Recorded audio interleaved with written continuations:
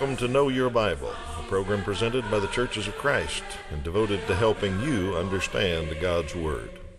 The Bible is a book inspired by God, and it contains answers to your questions. The Bible reveals Jesus and explains His sacrifice, contains God's plan for the family, and timeless principles of parenting. Also has the truth about life and death. The Bible contains great financial advice and also answers questions of morality. Join us as we look for answers to your questions and help you know your Bible. Good morning. Welcome to Know Your Bible. We're glad you're back with us today as we try to answer some more of your questions about the Bible or about topics that maybe we might find an answer in the Bible for those kind of topics. That's the way we operate. We let the viewers direct the program. All you need is that phone number and website at the bottom of the screen, and you can call and tell us what you'd like us to talk about. Our goal is to help people know the Bible better, and if you've got questions about it or something you've always wondered or maybe something you've always doubted that you think's in the Bible, we'd be glad to talk about that with you and help you understand your Bible a little bit better. So that's the way the program works. Just give us a call or log on anytime, and you tell us what to talk about. Let me introduce my co-host, Mr. Toby Levering. Hi, Toby. Hi, Steve. Glad you're back and ready to go. I'm Steve Tandy, and I think I'm studied up and ready to go. Let's see if we can answer a few of these, but let's see if our viewers can answer one first. We'll give you through the program to answer this. Who was nicknamed The Rock? And this is in the Bible now, not in the movies. So somebody in the Bible is nicknamed The Rock, and we'll give you the answer to that at the end of the program. See if you and your family know that one. Toby, I think you drew the first one, and get us started. Okay. A viewer wants to know, what does the Bible mean by becoming one flesh? And is it a sin? Well, the term becoming one flesh refers to the physical union between a man and a woman that happens in the bond, the covenant of marriage. Specifically, the act of sexual intimacy between a husband and wife. And of course, that's a physical act, but it's also much deeper than that. God designed the becoming one, that act, as something that bonds a man and a woman for a lifetime, because that was what marriage was designed to be, one man and one woman for one lifetime. And as God designed that, He designed the act of sexual intimacy to bring a man and a woman together, to be not only closer physically, but emotionally, spiritually, intellectually. It is I've used this illustration in the past, the glue that holds things together. And that's a wonderful thing. It's a blessing. There's nothing wrong with that. In fact, the Bible has a whole book devoted to the description of a man's sexual relationship, love relationship with his wife. And so God certainly didn't have a problem with that in the right context. Now, the question is it sinful? No, not in the covenant of marriage, not at all. In fact, it's necessary. It holds the family together, and it holds the marriage together. The problem is when you take that glue designed to hold the marriage together and you start using it outside of places where it shouldn't be used, then it becomes a problem. When you start becoming one with lots of people or with other married people, or using it in ways outside of the context which God designs, then it not only is sinful, but it creates a host of problems for families and people, lots of heartache, and that's just what sin does. Let's look at Matthew chapter 19, verses 4 through 6 together. Here's what Jesus said about marriage. He answered, "Have you not read that He who created them from the beginning made them male and female, and said, therefore a man shall leave his father and his mother and hold fast to his wife, and the two shall become one flesh. So they are no longer two, but one flesh. Therefore, what therefore God has joined together, let not man separate." So that's what becoming one is all about, and that's how it holds things together. All right, good explanation there. Thank you. Well, we got a science question here. A viewer wants to know, Genesis says God created light on the first day, but the sun wasn't made until day 4. Please explain. Well, that's a good question. How can light be there before the sun was even created? And let me give a little science explanation first here. Think of a flashlight. If I pushed the button on a flashlight, what would happen? Light would come out. Now, all I did was make light with a natural process. Batteries went through wires to a light bulb with a tungsten filament in it and made light. There's other ways to make light. You can light a piece of paper and the fire will have light in it. You can explode gunpowder, there'll be a big explosion with light in it. All of those we have discovered through science that's in nature. Those are ways to get light. But think back to the creation when there was nothing. Not only weren't there flashlights or gunpowder or anything, there wasn't light. The concept of light wasn't there. So that's what God created on the first day. Let's just go through Genesis kind of quickly here, and let me give you this order, and maybe it'll make a little bit more sense to you. Verse 1, before he made light, let's go back. It says, "In the beginning, God created the heavens and the earth." He made all the raw material. There wasn't anything. There was nothing. So he created all the raw materials to make the heaven and the earth, because the next verse says the earth was formless and empty and dark. Okay, so it was just a big soup of all the raw materials, I guess would be a good way to describe it. And then he said, verse 2, "Let there be light." So he made all the raw materials to make the heavens and the earth. Then he created this thing called light, and I call it a thing because even science today can't quite figure out what light is. It's so unique, though. It's what we know about it. So he made light and saw that the light was good, and then he separated the light from the dark. He put the light over here and the dark over here, and he called that day and night. Now you say, how in the world did he do? This is creation, folks. I don't know how he did it, but he moved light over here and day over here, so there were two separate compartments in the world. Then day 3, and I think I've got a little outline of this we can look at on the screen. Yeah, in Genesis 1:3, you read about day 1. He made light, he made day and night. Genesis 1:6, on day 2, he made the earth and the heavens. He took that raw material and he separated it into the heavens and into the earth. And then on verse 14, day 3, he made the sun and moon and stars and put them in the heavens. And he said the sun would be the source of light, and it would depict seasons and years, and he had a reason for putting it in the sun. Okay, so you can read all that there in the first chapter of Genesis, but I think the main point our viewer is asking is creating light is different from creating the sun. Sun's just a source of light. A lot of other sources of light in the heavens, but the one he made for earth was the sun, and he calls the moon a source of light, and we know it reflects light, but it does give us light at night by reflecting it. So creating light's a whole lot different than making a sun. Mm-hmm. Both of them are really hard, but God did them. Something neither of us could do, for sure. All right. All right. A viewer asked the question, does the Bible talk about Jesus as a child or a teenager? And the answer to that is not very much. In fact, very little is said about Jesus' early life. Of course, we know famously the Gospels, all of them talk about Jesus' birth and that story, and when he was presented at the temple. So he was, that kind of covers the 0 to 2 age, and then it fast forwards to when he was about 12, when he was talking with and discussing matters of the law with the teachers at the temple. And that was where he got separated from his family, and they found him, and he said, I had to be in my Father's house. And those are the only two pictures that we get of Jesus before his public ministry when he was about 30. So we have several gaps in there, and I admit myself, it is kind of an interesting thing to think about. What was Jesus like as a little boy, or a tween, we might call him, or a teenager even? What was he like in those times?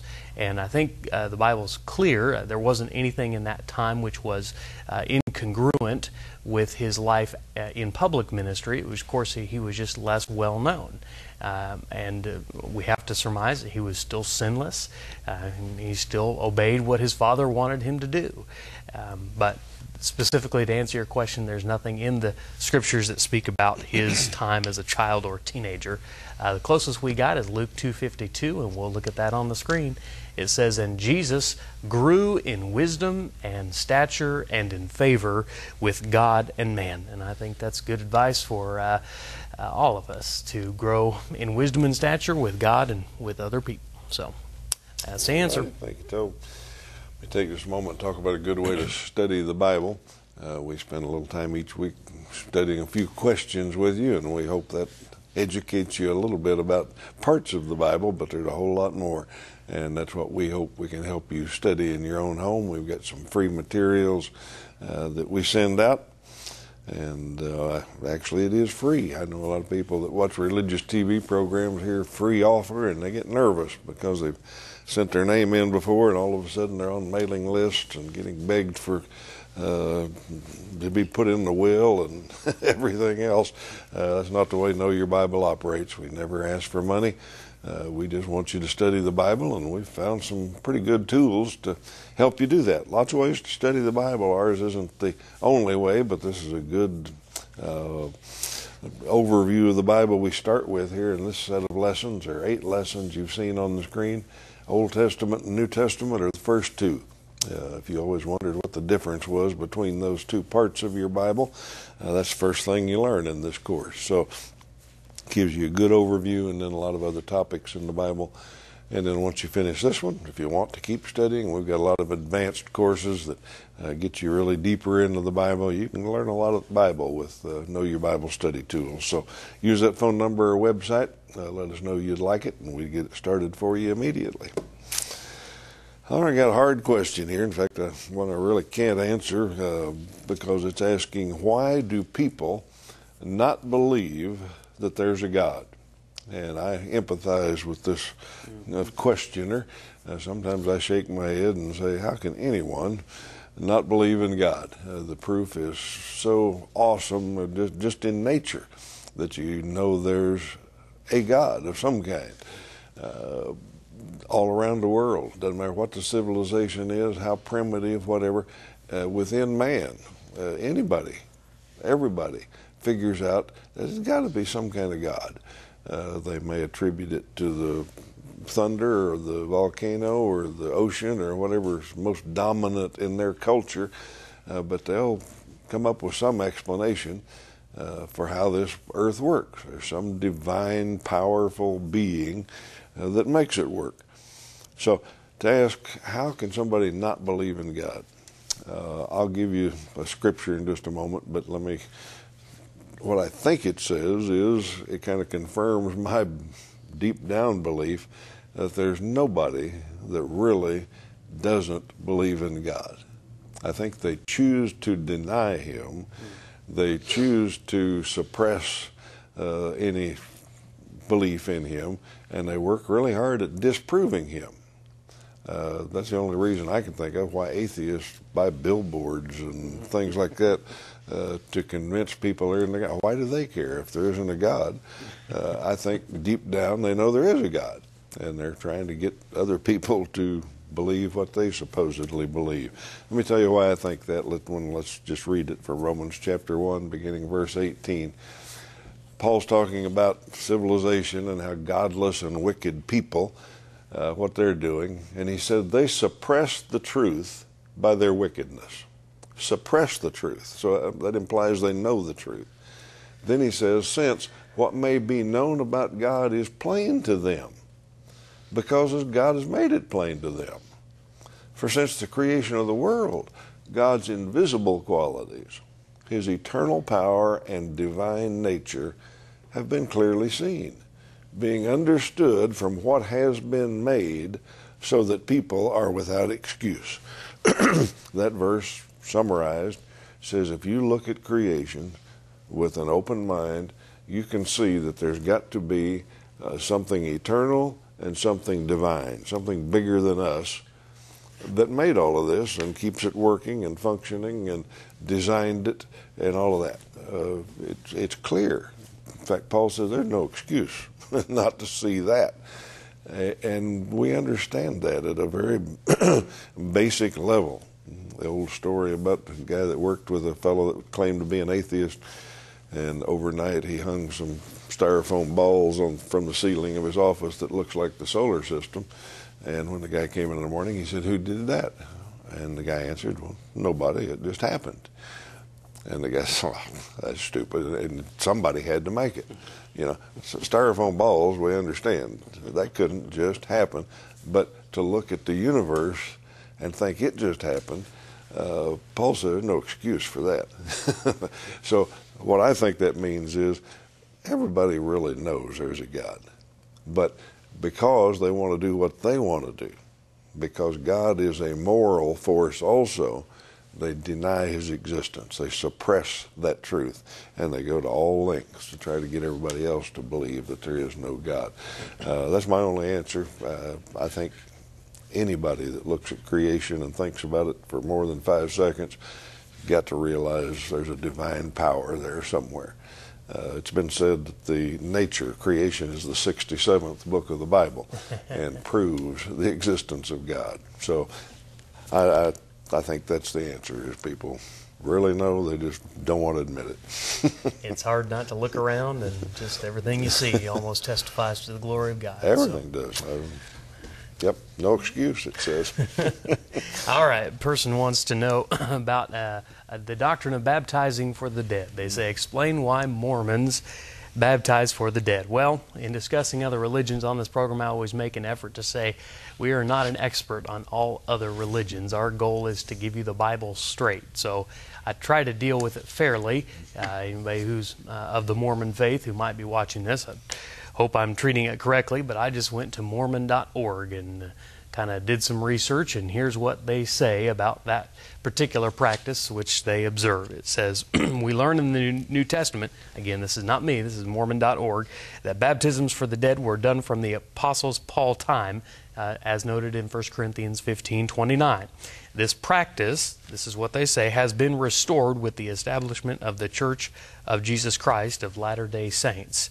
The prophet Joseph Smith first taught about the ordinance of baptism for the dead during a funeral sermon in August of 1840.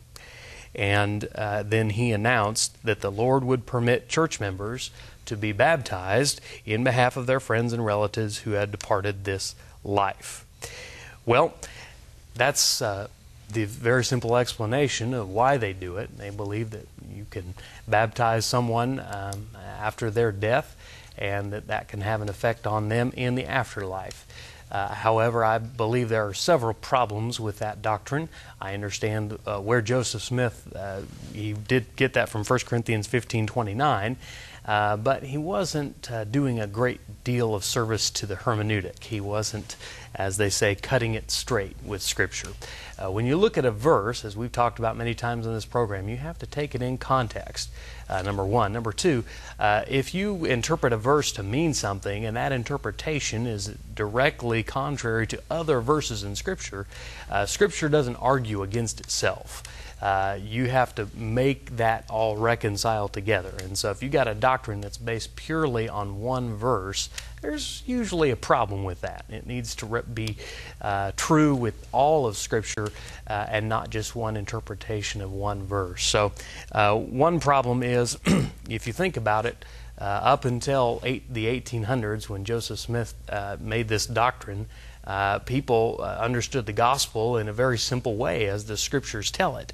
In Galatians chapter 1, verse 8, Paul said this to the church at Galatia. He said, "But even if we, or an angel from heaven, should preach to you a gospel contrary to the gospel we preach to you, let him be accursed.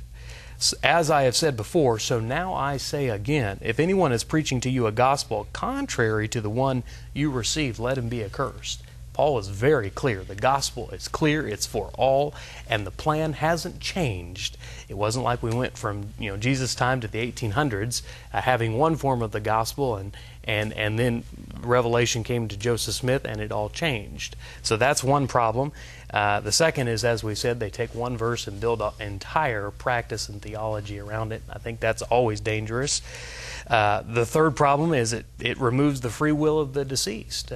If a person lived their whole life in rebellion to God and disbelief in God, maybe they were an atheist, and then all of a sudden, generations later, their great-great-great-great-grandchild decides to baptize them, and that seems very contrary to the message of the gospel, kind of overriding their free will and the decisions that they made in this life.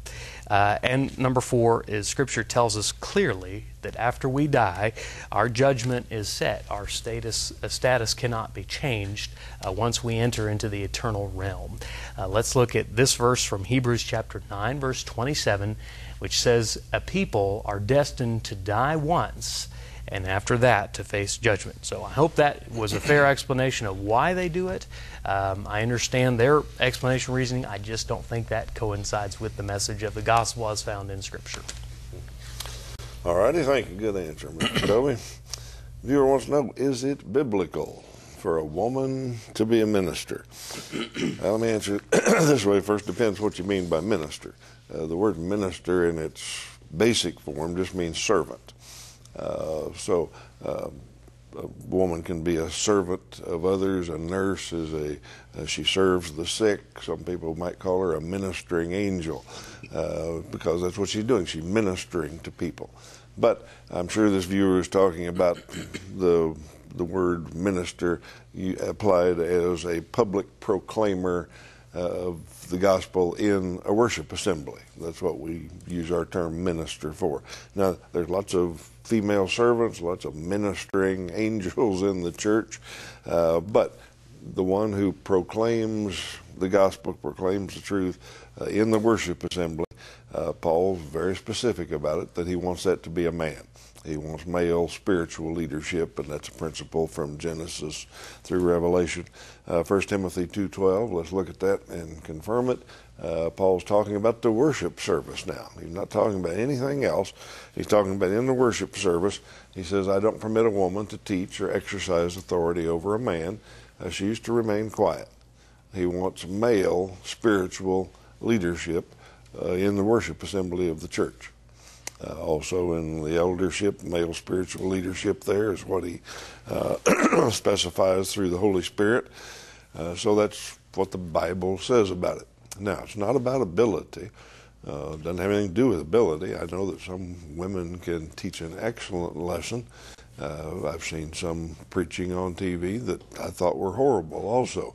But I could say the same about males. Some can teach really well and some teach really poorly. So it's not about ability. It's about the role in the church that God has specified. And the only reason he gives us for that is that's the way he created things. When Peter and Paul and others give any kind of explanation for it, they say because that's the way God created things.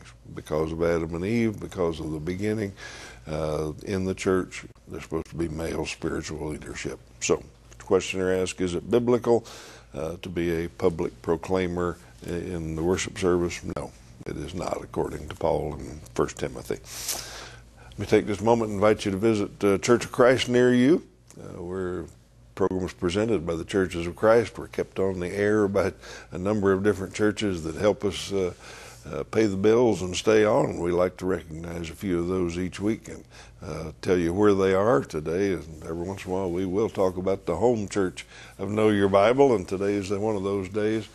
Wichita, Kansas, up on North Meridian on your way to Valley Center. If you're up in that area, or if you can get there pretty quick from anywhere around Wichita with the bypass system and all that. So come visit us sometime. Drop in and see us.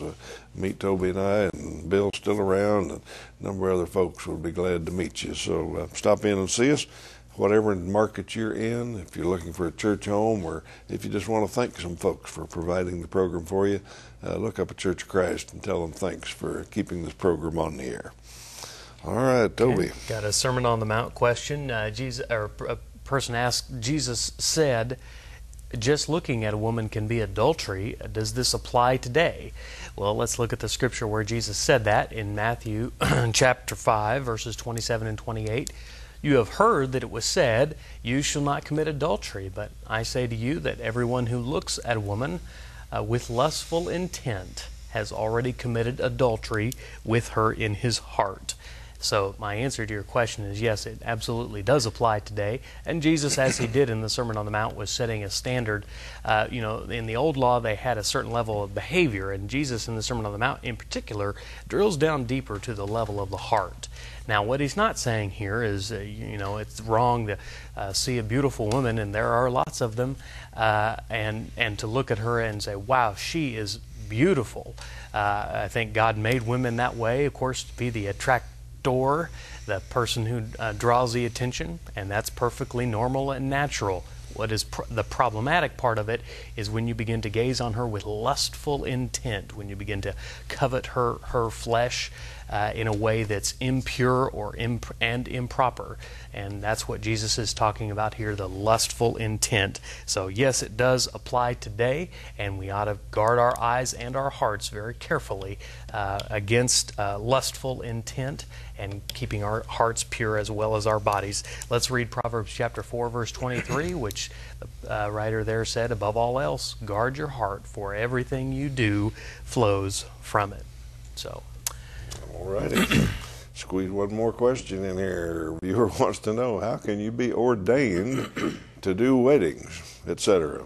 Well, depends. It's pretty easy these days, actually. If you're a member of a denomination, they've got their own standards. You have to ask somebody that's in charge there. They've got their own rules, and you may have to go to seminary. You may have to pass all sorts of tests. I don't know what you have to do in every denomination, but they got their own rules. Within the Churches of Christ, we have no headquarters, so our local leaders, the elders, will give us a letter of commendation or ordination or whatever you want to call it, that the state will recognize that we are ordained to do the work of the church. Today I said it was easy. Here's one website you can go to, Welcome to Open Ministry. Get ordained for free and perform legal weddings. So you can look that one up and find out a good way to get, it's not a good way probably, but it's a way to get ordained. And most states probably would accept it. I don't know all the legalities of it. The basic legal test of it is you have to be certified or ordained to perform the sacraments of the church, is what the federal law says. And that's to give communion, to perform weddings, to perform funerals and things like that within the church. So you can do it online today. If I'd have known it was that easy. Pretty much. All right, let's get our trivia question answered today. Who was nicknamed the Rock? The Rock was actually a name for Simon, who was called Peter, and Peter's what actually means rock. So the most famous apostle, Peter, was the Rock. Glad you've been with us today. We're going to be back next week to answer some more questions. Hope you have a great week.